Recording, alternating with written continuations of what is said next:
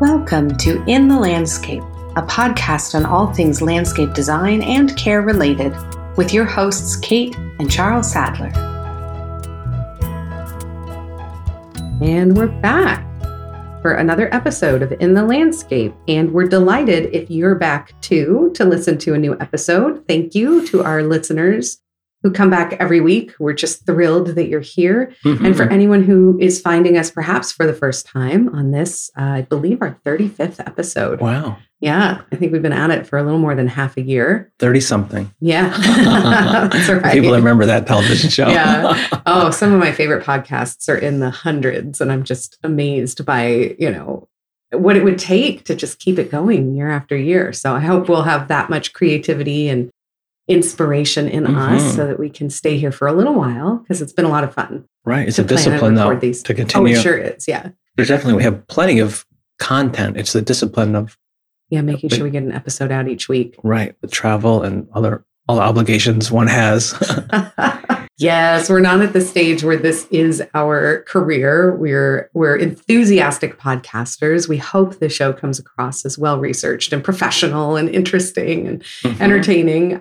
But we do have a landscape design practice to manage in the meantime. And that has you traveling quite a bit, actually, this spring. We're coming in North America, in the Northern Hemisphere. Spring is people get spring fever. Mm-hmm. People call you with almost no matter what the scale of the landscape, commercial, private, that there's a lot of excitement. Yeah. Like the landscape are just ready to burst forth from our wintry homes and get active. And it is a good time for dormant season pruning, as you've mentioned before.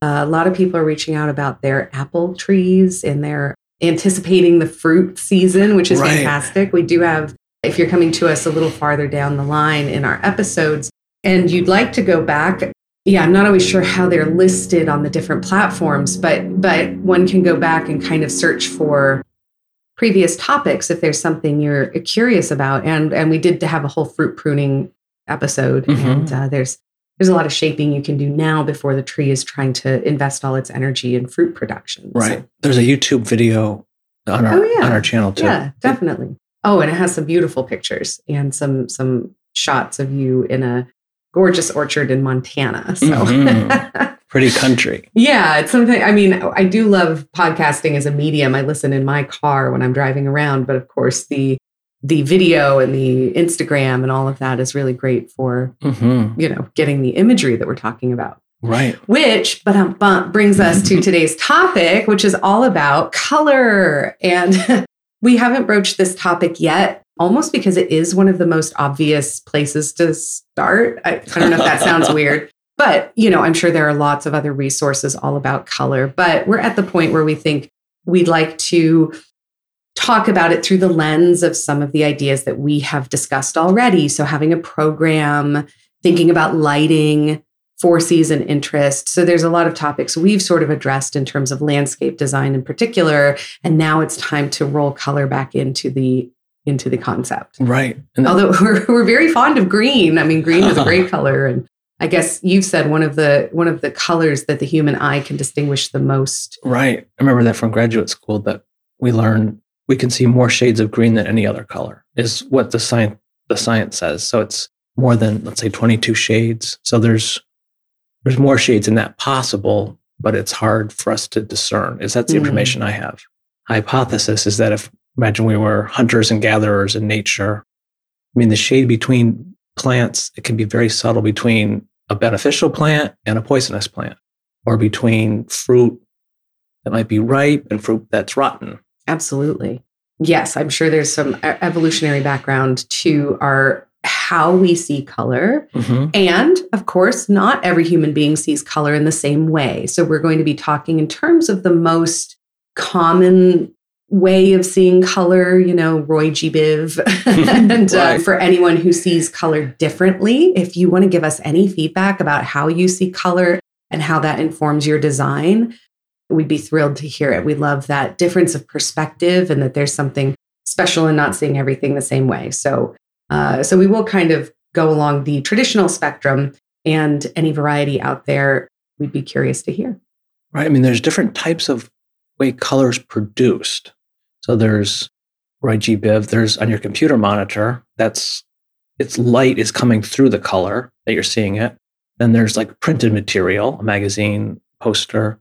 That's usually CMYK. And so that's like 4-color process. Which we all know from our little color printers at home and having to change out the, right.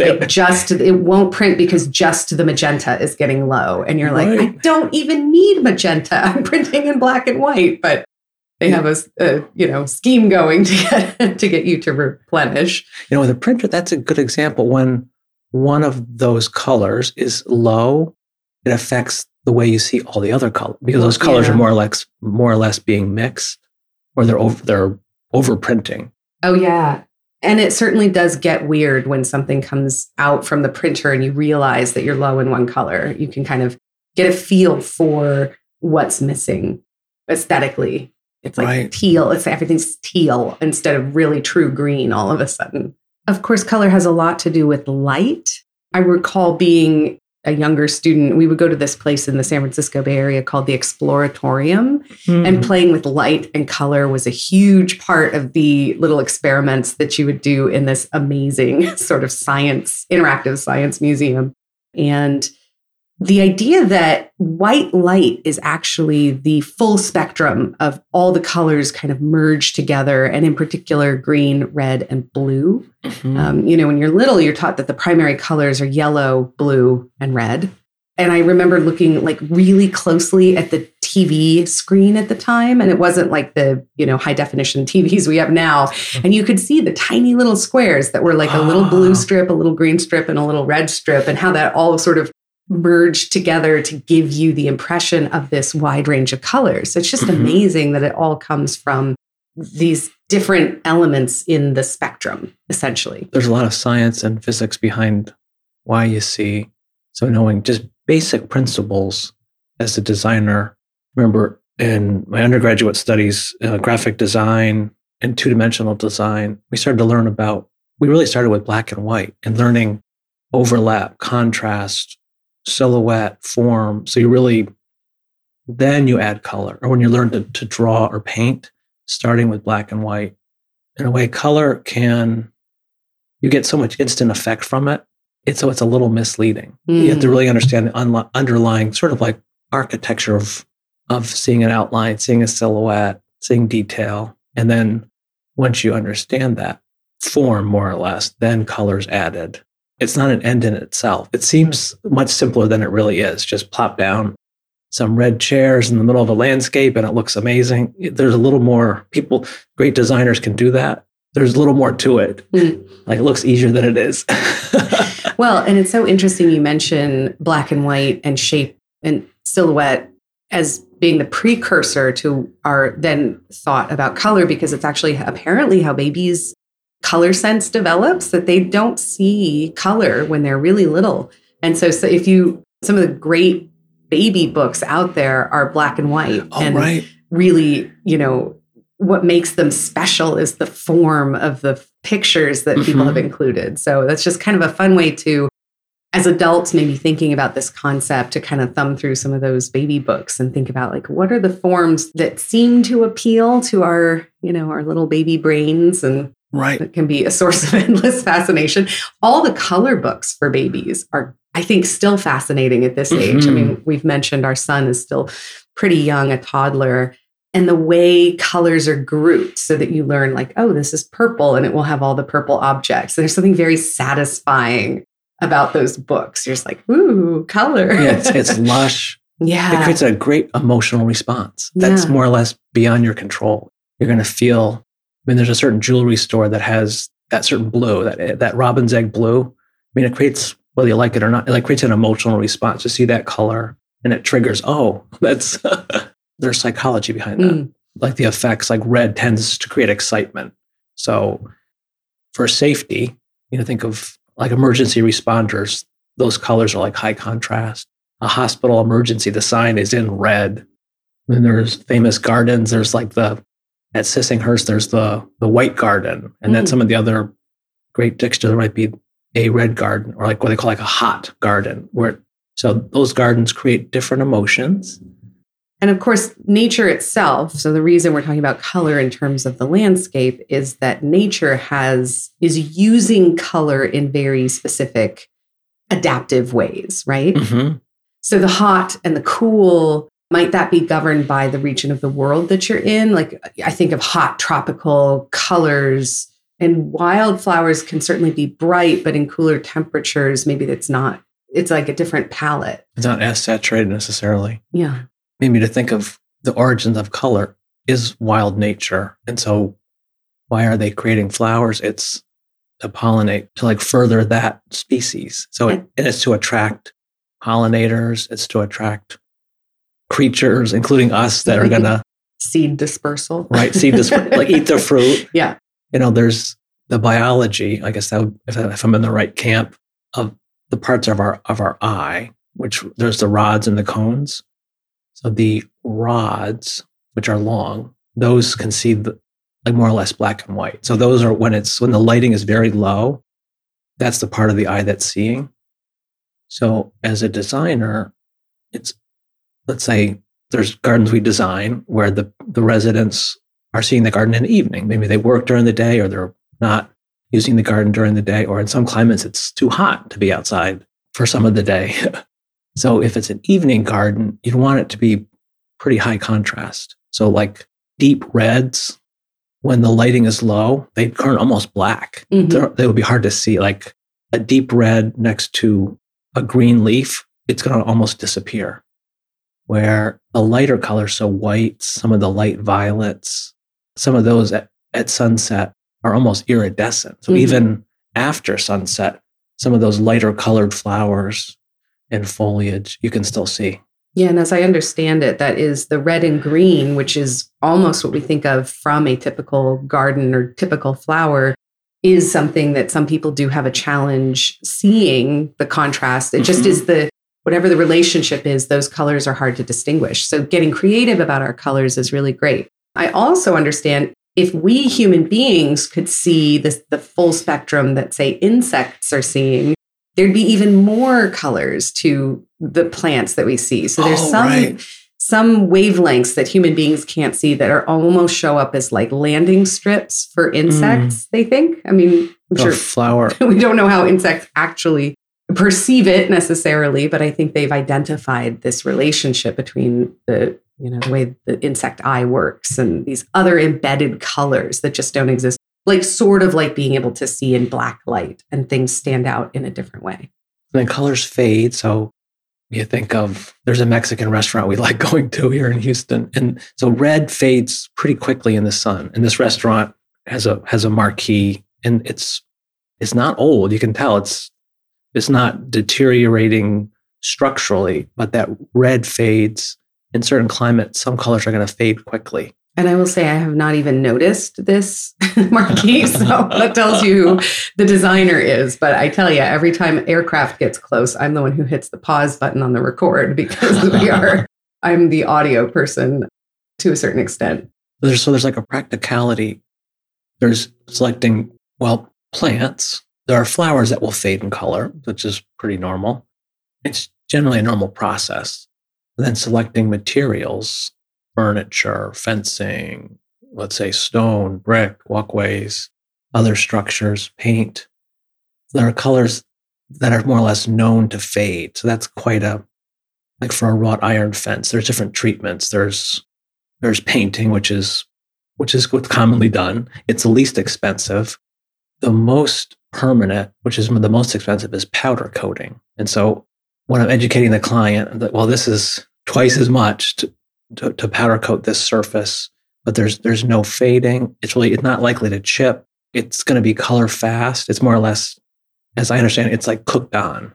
Or if you think of in a garden, you have ceramic vessels and pots that are glazed.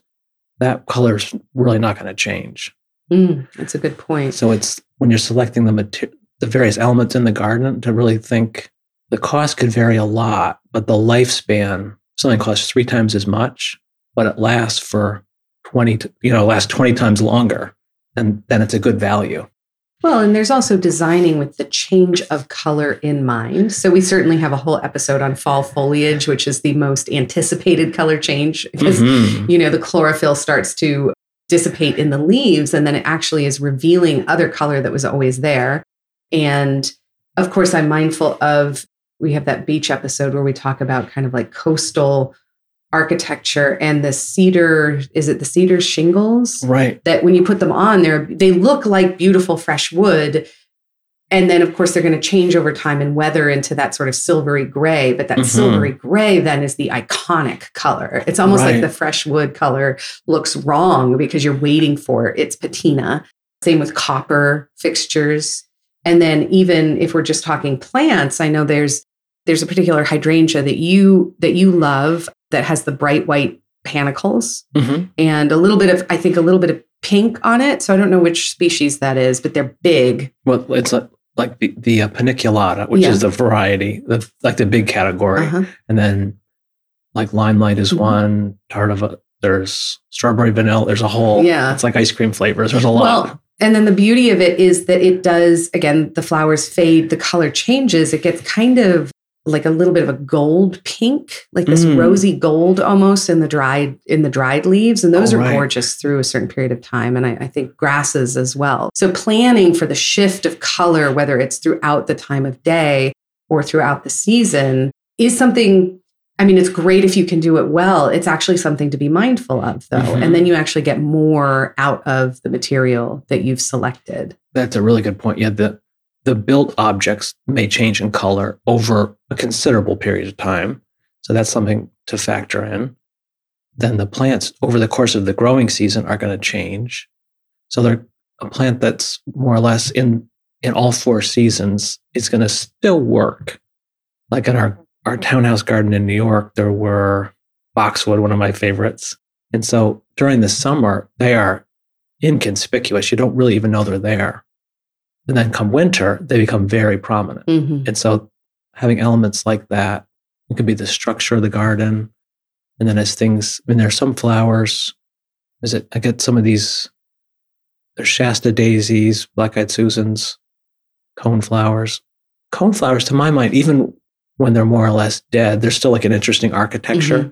There's some plants after they've flowered and they're more or less dormant are not so appealing. They can look really messy, and maybe the color. There are some perennials or grasses when they're more or less dead. It's still interesting, like the hydrangea.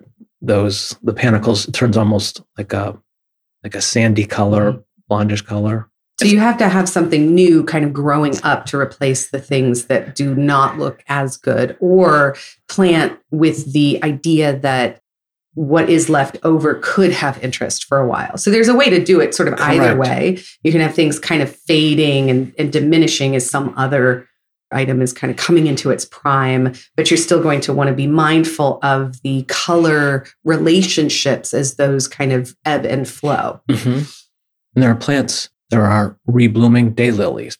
Daylilies are popular with some people. So some of the reblooming plants, which would be daylilies, roses, hydrangeas. There's a fancy word is remontant, which means it's the plant reblooms on its own. So those, it's like a rolling, there's flowers that are emerging, then ones that are waning. They always look pretty good and they're pretty low maintenance. The other extreme would be plants that look great, and then when the flower dies, it's pretty unappealing. And they have to more or less be deadheaded. It's higher maintenance. So that's all part of the design process. So in thinking of the science of color, there's a couple, I guess it's almost like pop culture references that we're thinking in terms of how light is reflected off of an object and how it's then received by the eye and interpreted by the brain as a color. And I'm sure our listeners know of this, but every time I see it in pictures, I'm just like, it boggles the mind. There's a paint of some kind that they created on accident, apparently, that is the blackest black. I think it's called Vanta Black, Vanta. And it's like carbon nanotubes or something that just completely suck in the light. So it's that sort of like proof that black is maximum absorption. Like it's the absence of light rather than a color in a way. and it just renders shapes completely formless. So you're not able to distinguish any definition on the shape because there is no shadow. There's no shadow, no contrast. And so contrast, I think, kind of like we were saying at the top of the episode, is an important part of color. And then also the reflective nature of color. So I'm sure there are more like matte colors and maybe even glossier colors, perhaps even in nature. Right. Like the finish is important. How you're going to, like where you are in the world, which would depend on the angle of the sun. Like further you get to the poles, the lower closer to the horizon are. When you're near the equator, the sun is overhead more of the time. So that would affect how you see light, what colors would stand up, the time of day that you use the space. In a beautiful setting, there might be an area where you have your coffee and the sun's coming up, and then that area is in the shade. And then there might be an evening garden where maybe there's a sunset. And even shadows have color. Like if you are watercolor painter or something, you know that as you're adding shadow to the forms in the picture. And I think, although I could be wrong, but I was told that if it's cool light, the shadow should be warmer in the painting. And if it's warm light, then the shadow is cooler in the painting. And I don't know if that effect carries over into our landscapes, but it might, since we're trying to sort of represent what we see.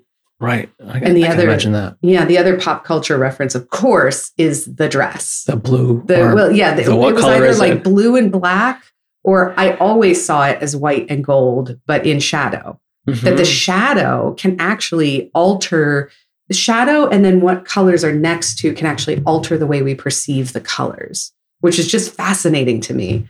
And very strange that, we don't all see, I mean, of course we don't, but we don't all see the same way. So your color sense, I guess what I would say, especially if you're hiring a designer to help you, is to really see what they have in mind and be sure that it matches your color sense. It's not to say that they are not, the professional who kind of knows what they're doing, of course, but just because we have these variations in how we see, you just want to be sure that it works for you. Otherwise, you could be left with a landscape that looks amazing to the designer, but kind of washes out for you and your perceptions. Right. So it's kind of a balance between trusting the professional and then trusting your own eyes, I guess, because you're the one who has to look at it. Right. That it's going to feel right to the end user. Yeah.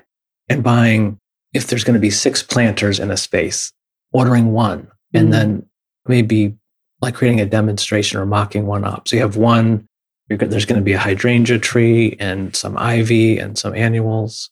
Well, because what you did recently in a landscape was install a fence, and it was going to be painted a gorgeous blue, but it was a blue that had to be very, very specific because so much of the fence is shaded. Oh, right. And you as the designer were very mindful of this reality that it was going to be in shade for a great part of the day. And so you still wanted it to have the pop that it was intended to have. Right. The richness. Yeah. Like if it was sound, if it's quiet, you don't need much sound to hear it. If it's louder, then you need more. And it can be like that with color. If there's, it's all situational in a way. And then the material, that coastal project, there's going to be a wrought iron fence, which is going to sort of be in a French style with crossbars. And then there may be a gate that's going to mimic the dormers on the house. So that we went back and forth with the client some. They love that French blue, but it's going to be, this wrought iron fence is going to be public. And so that might be too conspicuous. So black would be very traditional, like a mushroom or like a gray that would have richness. And so it's sort of situational. Where are you going to see the color? And then what material? It's going to be on a wrought iron fence. That makes a difference as opposed to wood.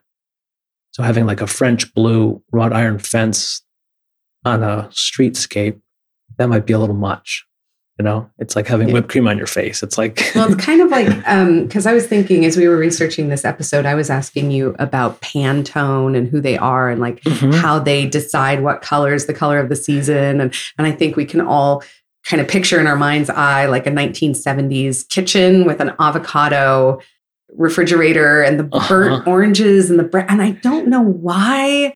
Like today, it just seems like those colors are all wrong unless you really, I love the sort of kitschy vintage of it, but you're like, how did this get to be the color scheme? Mm-hmm. And should we look to classic examples or check in with whether there's like a historical society? If it's an historical neighborhood, perhaps Mm-hmm. there are even rules about what colors you can have. How does color sort of get agreed upon by the powers that be in the design field? Yeah, having colors that fit in. So I don't advocate being boring or towing the line with the status quo, but it should be contextual.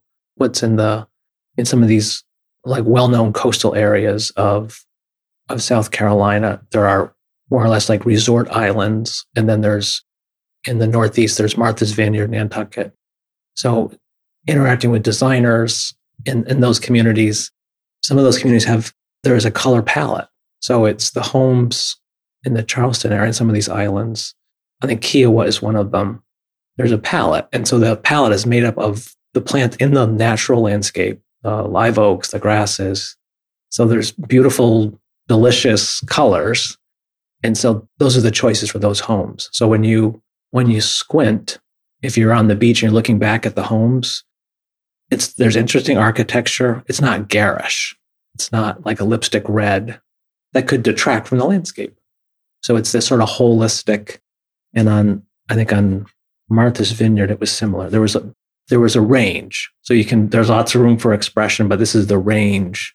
And so it's people working collectively to maintain beauty for the enjoyment of everybody. Well, and I think it's important to bear in mind too, one of the things we've talked about quite a bit, especially with regard to four-season interest, is that color is not just flowers. It's not just annual beds. Mm-hmm. Although, especially if you're in those like European parks in the summer where they're, planted for the season. Oh, right. Like, so great. Like it was Luxembourg Gardens. Yeah. The French, they just have this collection of hot color, which would sort of break the rules. Like, how can these all work? But it's done so expertly. Yeah, absolutely. It's exciting because you can use the foliage often has color in variegation, and the bark of the red stem dogwood, I think is red twig dogwood, correct. Yes, is one of those. So yeah, it's just an exciting adventure to kind of figure out what goes well together. Now, of course, we're not the first people to discuss like a color wheel and how you want opposing colors on the color wheel. There's lots of visual references that could probably help you in this process. Mm-hmm. But we just kind of wanted to talk about how color works in the process. And when you have complementary colors, those are going to attract a lot of attention. So that's when you have, let's say, purples and yellows next to each other, reds and greens. It's definitely possible. It's going to really draw your attention. When you see that in wildflower landscapes, it's often like purples, yellows, maybe some oranges and reds, but and whites. And I think it's so, you stand out to the right pollinator and things like that. Right. So to pick carefully, it's like using like a cymbal, in an orchestra. There's definitely a place for it. But when it's all banging cymbals, it can be painful. so selective editing. Like to pick carefully. And I often tried things out. Let's try, there's going to be a large perennial bed. Let's buy a dozen perennials and assemble that palette, see if that works, and then fine tune it before the whole garden is installed. Or at the nursery. I've seen my mom, and she has great color sense, picking out the plants and putting them together on the cart. Right. And then kind of mixing and matching depending on what she's going for in the garden. And then sometimes you get surprises because you'll get volunteers that don't match the bed. And you're like, how to move these guys. But, that kind of mixing and matching in the nursery can be a fun process. All right. So thank you for listening to another one of our Back to Basics episodes. We don't cover everything and not in as much depth as we can go into in future episodes. Mm-hmm. Maybe we'll talk about hotbeds at some point or just greens at another. And I think it'll be an exciting opportunity for us to delve further into color. But definitely think about the way you perceive color and how the light makes a difference, and mixing and matching and testing it out. Because color does matter. If it's done wrong, it's certainly one of the things you probably notice before anything else. Right. Like, oh, those do not go together. When you're out in the world, with the advent of people often have a smartphone with them, just snapping a photo of combinations that you like. And that could be, it could be a supermarket display that happens to have certain colors together.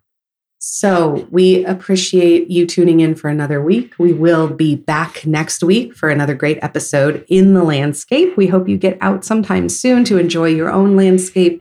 And we look forward to hearing from you if there's anything you'd like to share with us. Anything at all. That's right. We welcome questions, comments, thoughts. Rates, reviews, subscriptions, all of it. That's we appreciate it. Every bit. All right. Take care. Bye-bye. Thank you. In the Landscape is brought to you by King Garden, a full-service landscape design, care, and education company. Enjoying what you hear on our podcast? We encourage you to subscribe, rate, and review wherever you listen. We'd love to hear from you, so drop us a line at connect@kinggardeninc.com. We welcome show ideas, gardening and design questions, and always corrections. We travel all over North America giving garden talks and leading trainings. Check us out at kinggardeninc.com for our speaking details, and also take a look at our online course offerings for more in-depth explorations of topics covered on our show.